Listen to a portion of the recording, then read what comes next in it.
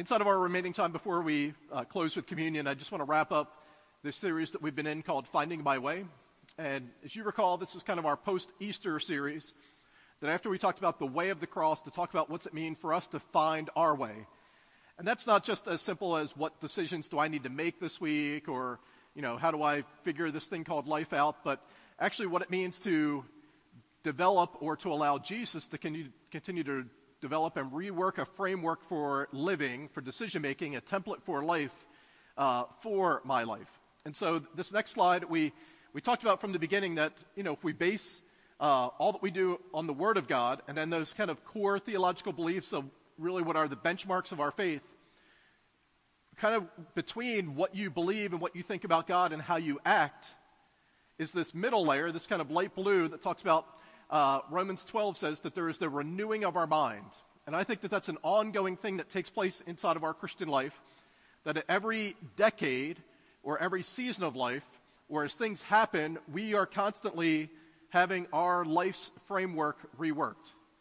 It doesn't mean that we didn't believe in Jesus and now we do, or we had it wrong and now we get it right, but it's more of, given where I am now, in terms of what I know, where I am, the responsibilities I have, the challenges, the things I struggle with, what does it look like for God to rework the patterns, the viewpoints, how I see life, how I adapt to life that's taken place within me. And so where we've broken that down has been really a series of topics, but they're not unrelated topics. They actually go together in thinking about what are the things that constantly come up at every stage of life, at every season of life, when the decade, changes over.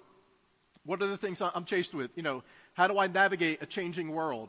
How do I continue to make the main thing and keep priorities intact? To develop life-giving habits, to learn to trust God in the big and small things, to be faithful and yet content, to be faithful to where God has placed me, but also content with all that I have and with what I, am and where God has placed me at the moment. That God would use and redeem our time. And last week we talked about this idea of, resilience, of what it means to rest in the fact that, God is the one who kind of, leads us into the future, and we can work and we can give ourselves to the places and to the people and to the tasks that He has given us, but also rest in the fact that He is the one that brings it to completion. So today I just kind of want to wrap this up with two P words, and to talk to you about really what would just add kind of an eighth bullet point to this list is how we reconcile or think about our prayer and our placement. To have and this would be, the tongue twister, to have a proper perspective, and we're not going to say that over again, but to have a perspective of prayer and placement. And here's what I mean by prayer and placement.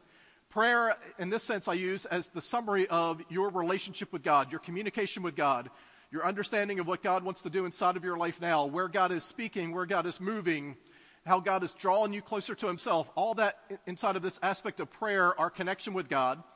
And then placement is the context of my life, where I am, what's going on around me. And so, as you know, oftentimes the things that we pray about have to do with our placement. And because of this season or circumstances or things that are going on in the world or going on in my life, it affects how I pray. You also know that your prayer life with God makes a difference inside of your placement. For God to give you the strength or to give you the wisdom or help lead you through something. The problem is sometimes we don't have the right perspective. We allow our placement to dictate or to dominate our prayer life, or to choke out our prayer life. Or even perhaps to misinterpret that somehow if God really loves me, then He would do the things that I say or ask for.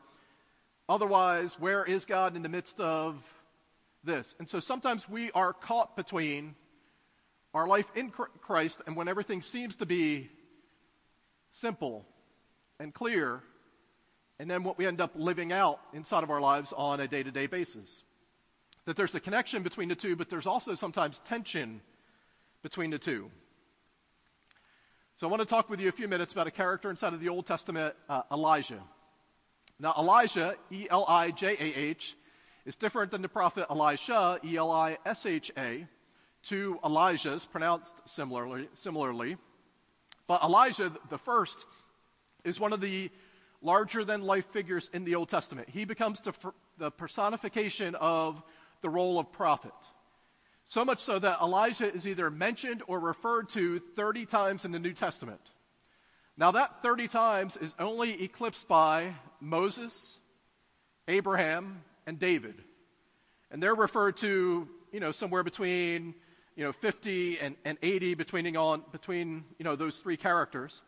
But Elijah is referred to often, which is funny because we don't necessarily know a lot about Elijah.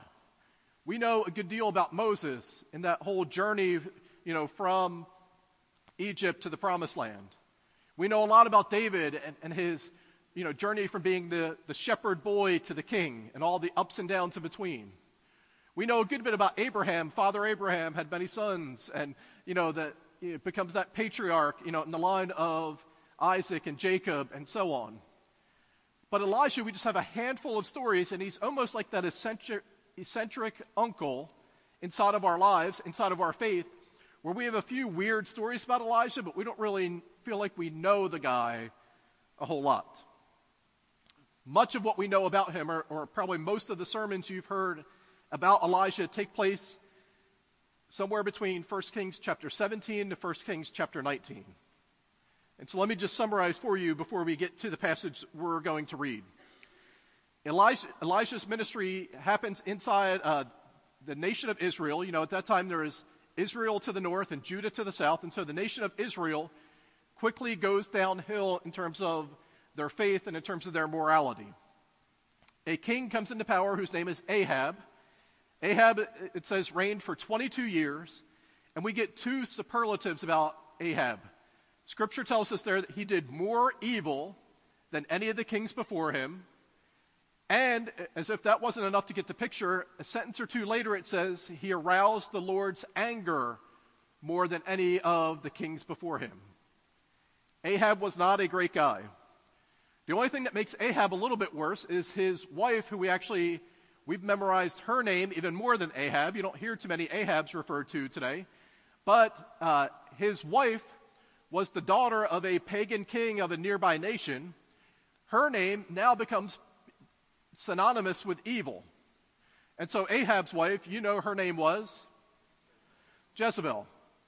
And I apologize, does anybody here have a relative named Jezebel? We don't name kids Jezebel anymore. If you did, you'd probably, somebody would want to talk to you, or some type of hate crime, against this poor child. Because Jezebel becomes almost synonymous with evil. If somebody is a Jezebel, that is not a compliment. That means they maybe are, backbiting, or they're conniving, or they're just evil. Jezebel is not a nice name, and it's because it draws on this particular woman, the wife of Ahab, the wife of the king, who did more evil than any other kings before him and aroused the Lord's anger than anyone before him, was also married to somebody who now becomes a word that we use in place of someone who is not so nice. And so Elijah steps in and he proclaims that what's going on right now is not right. And he issues a word, from God that there's going to be a famine throughout the land. And with the famine that's taken place, God then leads him out on the other side of the Jordan River, where he is ministered to directly by God's hand.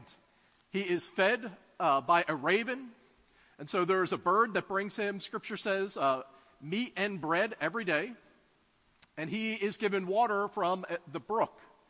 And so God leads him out because there's a famine in the land, but that famine also affects where he is living. It's not that he gets to proclaim this and then not have to deal with any of the consequences.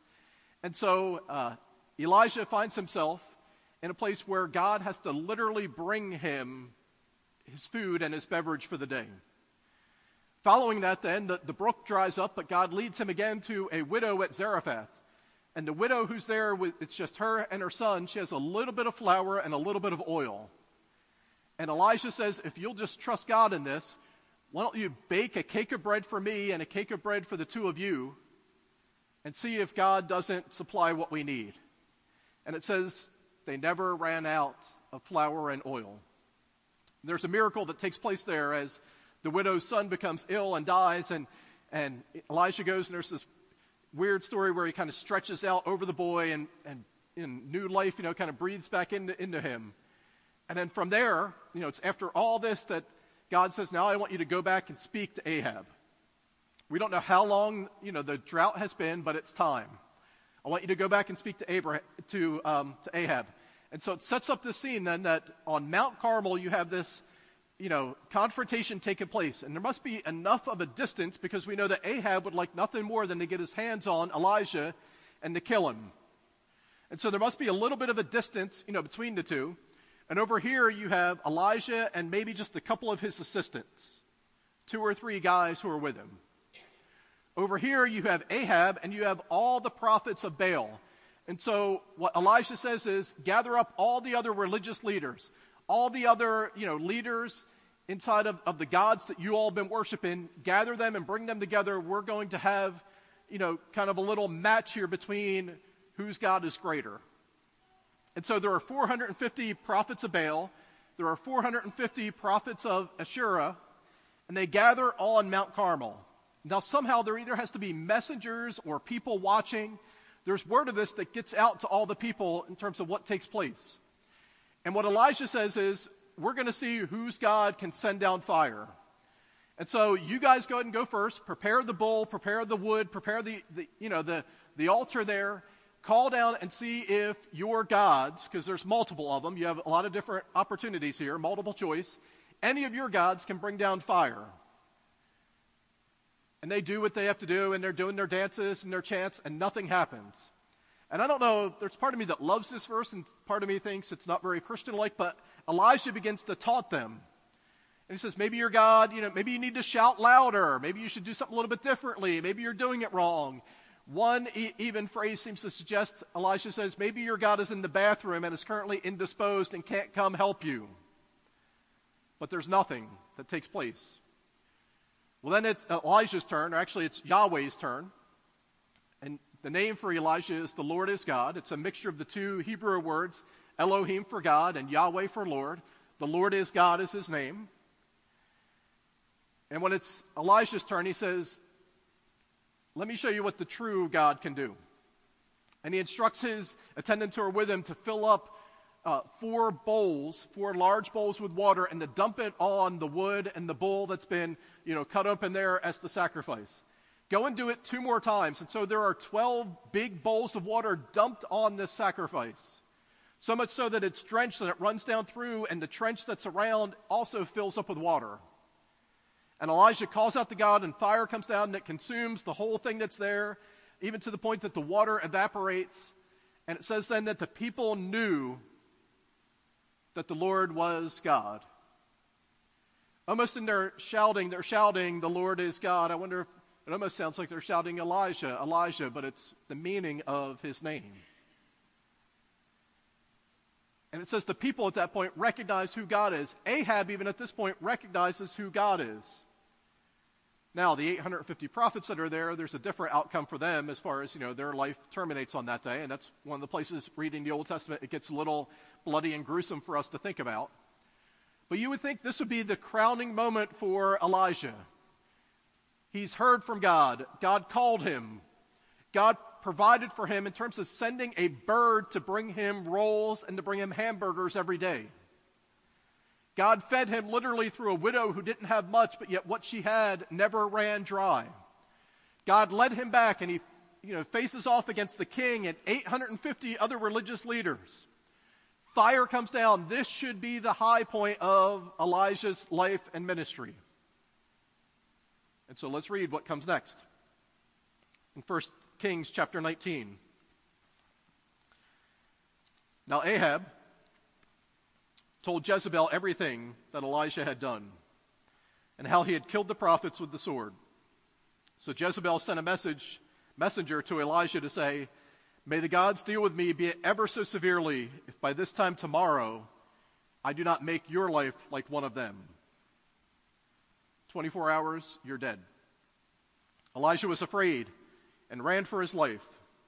And when he came to Beersheba in Judah, he left his servant there while he himself went a day's journey into the wilderness. He came to a broom bush, sat down under it, and prayed that he might die. I have had enough, Lord, he said. Take my life. I am no better than my ancestors. Then he lay down under the bush and fell asleep. This is not the section of Scripture that I would expect to come after what just took place on Mount Carmel. This should be the high point. After all, how many times have you said, if I could just hear from God, if I could just see the hand of God, if I could just know that I know, then I would be able to trust him more in the difficult times. And so Elijah has already stood up against the king of Israel, and now he cowers underneath the words of the queen of Israel. He's already stood up against 850 prophets, and now the words of one woman send him running to the wilderness. He's already experienced the miraculous power and presence of God, and yet he feels deserted and alone. And his prayer is not, God, will you take care of Jezebel for me? His prayer is not, God, will you give me another mountaintop experience? His prayer is not one of vindication. It's, Lord, will you just take me home because I'm done? Is it because of exhaustion? He's given everything he could possibly give, and now there's nothing left. And Vince Lombardi said that fatigue makes cowards of us all. And maybe there's just nothing left in the tank, and there's a reason that people who write about willpower says that it's almost like a tank full that you get at the beginning of the day. And that's why we make better decisions and better choices morally at the beginning of the day than at the end of the day, because sometimes there's just not a whole lot of juice left in the tank. And maybe he's exhausted. Maybe he's overwhelmed, by everything that's taken place. He thought he already did the hard part, and now it would be easy, and to face another challenge, he's just overwhelmed. Some have suggested maybe Elijah feels like a failure, because even though we read it as this grand thing has taken place, he thought maybe if he did it the right way, then Ahab would have become, a follower of God, and Jezebel would have become a follower of God, and everything would have gone back to the way that it was supposed to be, and because it didn't, maybe it means he messed up.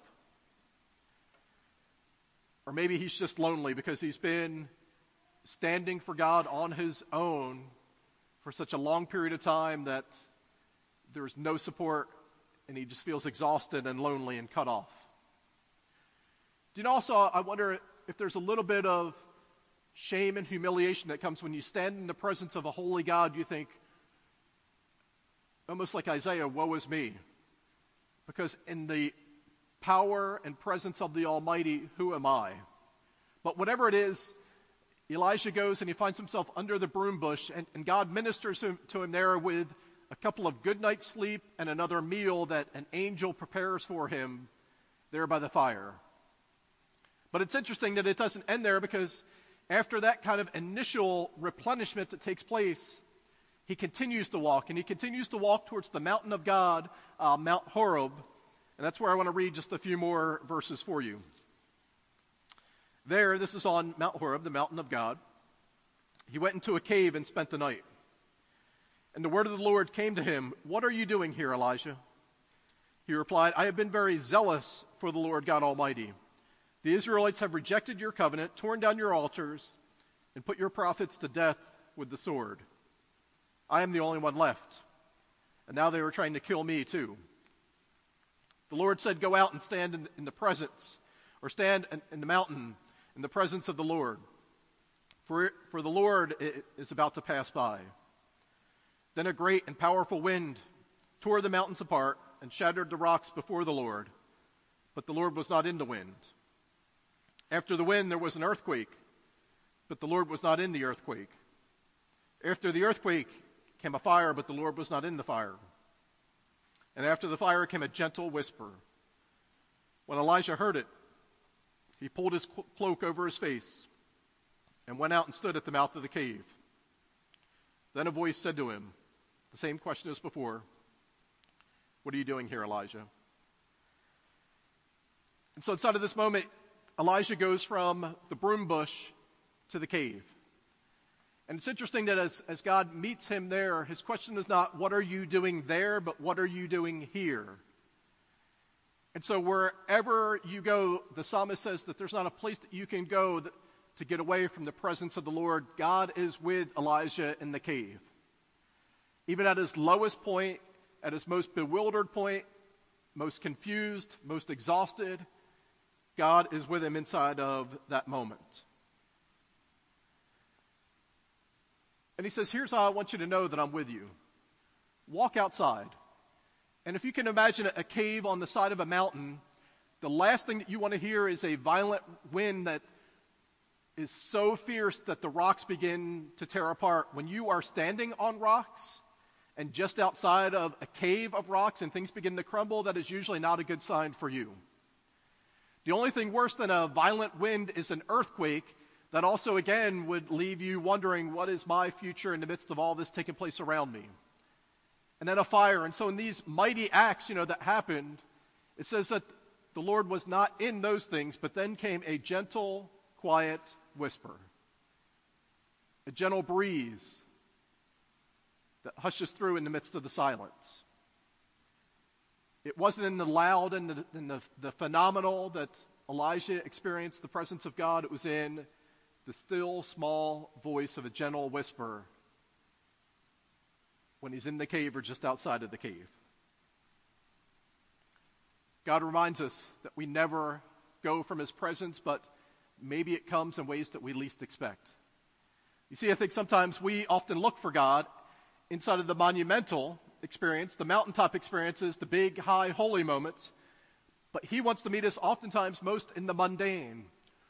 Why? Because if our faith were just resting upon the monumental events inside of life, is your faith, or is it just, I saw God, and it's all these high, holy moments?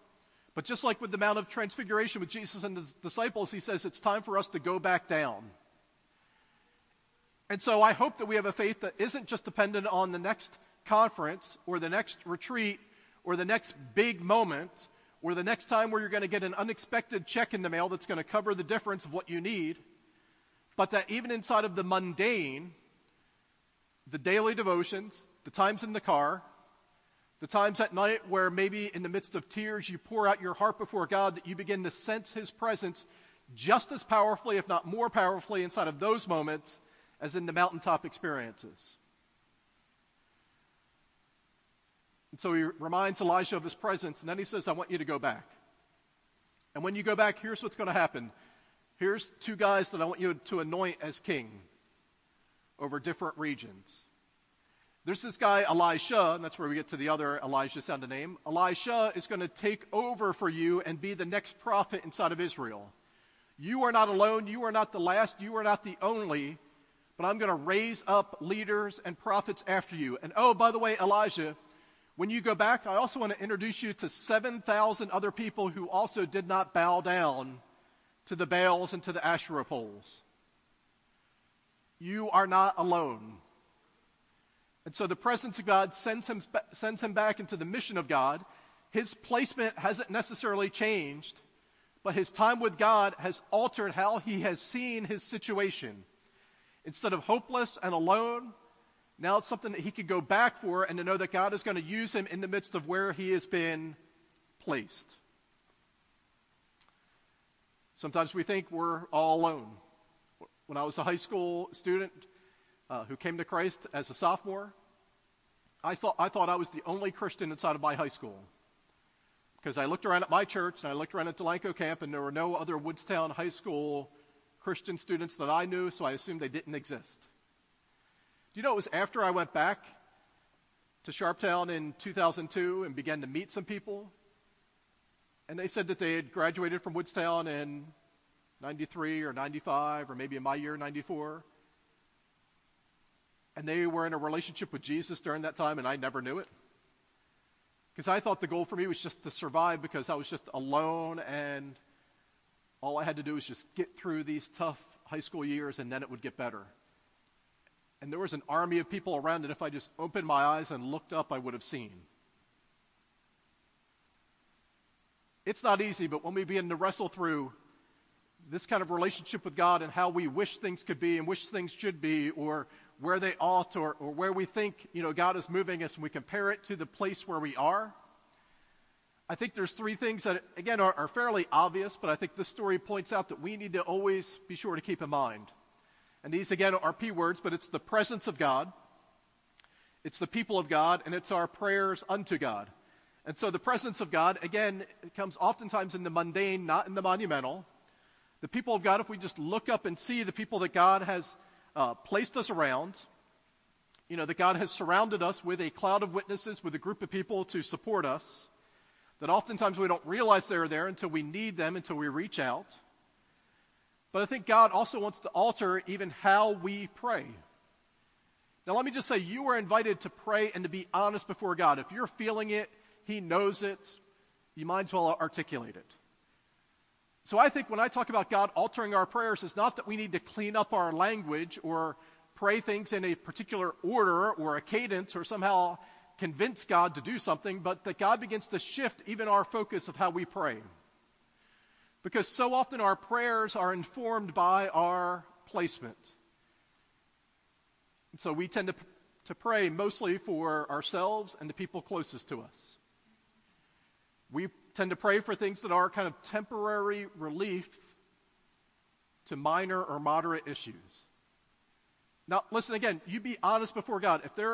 If I stub my toe and it hurts and I'm laying in bed at 2 a.m, it is okay to pray for your toe. But if the only thing that I ever pray for inside of my communication with God is my toe and my happiness and my bank account, and to protect my kids who are out driving in a car right now to get home safely, if those are the only things we pray about, then we are allowing our placement to dictate our prayers instead of, maybe not even the other way around, but instead of a relationship between the two, that God gives us a perspective that we belong to Him and His presence is active inside of our lives, and that shapes our circumstances, but also our circumstances don't have to dictate our faith before Him. So maybe this is trying to be a little bit too cute with this, but when you're up here and you're doing this, I'm going to say it anyway, and you have to listen to me for the next couple of minutes. But here's what I would just say. And you could argue with me on the frequency of this, but I would say seek the presence of God daily inside of your life. Build time and space weekly for the people of God inside of your life. And evaluate monthly your prayers to God. Now here's why I say that. I think daily in the mundane we need to meet God and we need His presence. The reason I say weekly is because there are days that you were just jammed full with what's going on and there's not space. But I would say in the course of a 7-day period, there needs to be time and space inside of your life to both encourage and receive encouragement from others, to be in fellowship, to have rich conversation. And you know that when that time stretches out and you go weeks without that, it begins to affect how you see the world and how you see God. It affects both your placement and your prayers. And so there is something to knowing that we are not alone and you need people and you have people. And let me just say this, maybe this sounds cliche, preachery too, but if you don't have people or feel like you don't have people, come see me and we'll help get you some people. Because we have some other people who need people.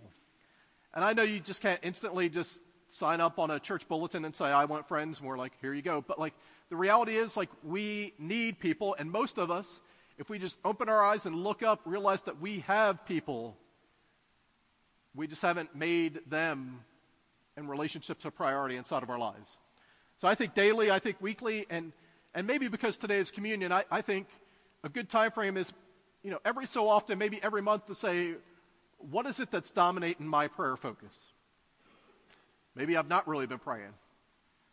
Maybe I've been praying mostly just for the things that are going on right inside of my life, and I need to pick my eyes up to the larger focus. That God would begin to even shift how we pray and what we pray for. A few years ago, I came across something that Luis Palau, who I learned after first service, passed away in March. But Luis Palau, if you ever listen to K-Love, he's the guy with the cool accent that kind of gives those little moments once in a while. And he talked about that God always answers prayer. And so sometimes we talk about unanswered prayer, but he said God always answers prayer because if that's that communication, there is an answer, but it may not be the answer that you thought. And so Luis Palau, and I thought this was brilliant when I first heard it, said there's 5 answers to, our prayers before God. And the first is, no, I love you too much. And so you can look back over your shoulder and be extremely thankful for the prayers that God said no to. The things that you thought you really wanted that did not happen, and later you were like, I'm so glad he did not want to go out on a second date with me. I am so glad that they turned me down for that job. I am so glad that this didn't work out because now I see what I did not see then. No, I love you too much. Yes, I thought you'd never ask that God, sometimes we think we have to convince God to answer our prayers, and sometimes he's just waiting for us to ask those things that he's already laid on our heart. The third is a big one. It's the timing question. Yes, but not yet. And that God's going to answer it in his time. The fourth goes along with it. Yes, and here's more. I thought you'd never ask, and, here's what I want to do. And then maybe oftentimes, the fifth is the one we struggle with. Yes, but I'm going to answer your prayer differently than what you and how you thought I should answer your prayer. So I think we pray with honesty, but I think we also ask at the same time that God would begin to reshape how we pray. So this morning's communion, and you don't have to be a member of St. John's to receive communion. Communion is an opportunity, but it's not just an individual opportunity. It's an opportunity for us together as the people of God to seek his presence and to ask that God would continue to grow our faith, to renew the patterns inside of our lives. So here's what I'm going to ask, that the band's going to come back and they're going to sing a couple of verses of a song, and then I'll come back up, and at that time we'll receive the elements together. But in the midst of that, maybe as we're singing or maybe during the communion time, I want to invite you possibly to come forward here to the front. There is nothing special about an altar except that it is stepping out from where I am to place yourself inside the presence of God. And ask that God, may this even be a reminder that I need your presence inside of my life. I need your reshaping and remaking even of the patterns within me. And so this morning, if you want to receive communion at the altar, I want to invite you to do that, or even just to prepare your hearts as we begin, this final song to conclude our time together. Let's pray. God, I pray now that you would come, that even as we conclude this service, Lord, that you would speak deeply, that you would draw us close to yourself, that we would not miss your presence, that we would not neglect the people that you've placed inside of our lives. Lord God, also that, Lord, our prayers would grow to be more than just what's taking place immediately around me. And so, God, in whatever of those areas or however you want to move this morning, we invite you to do so, to meet us inside of our closing moments here. We ask and pray these things in Jesus' name. Amen.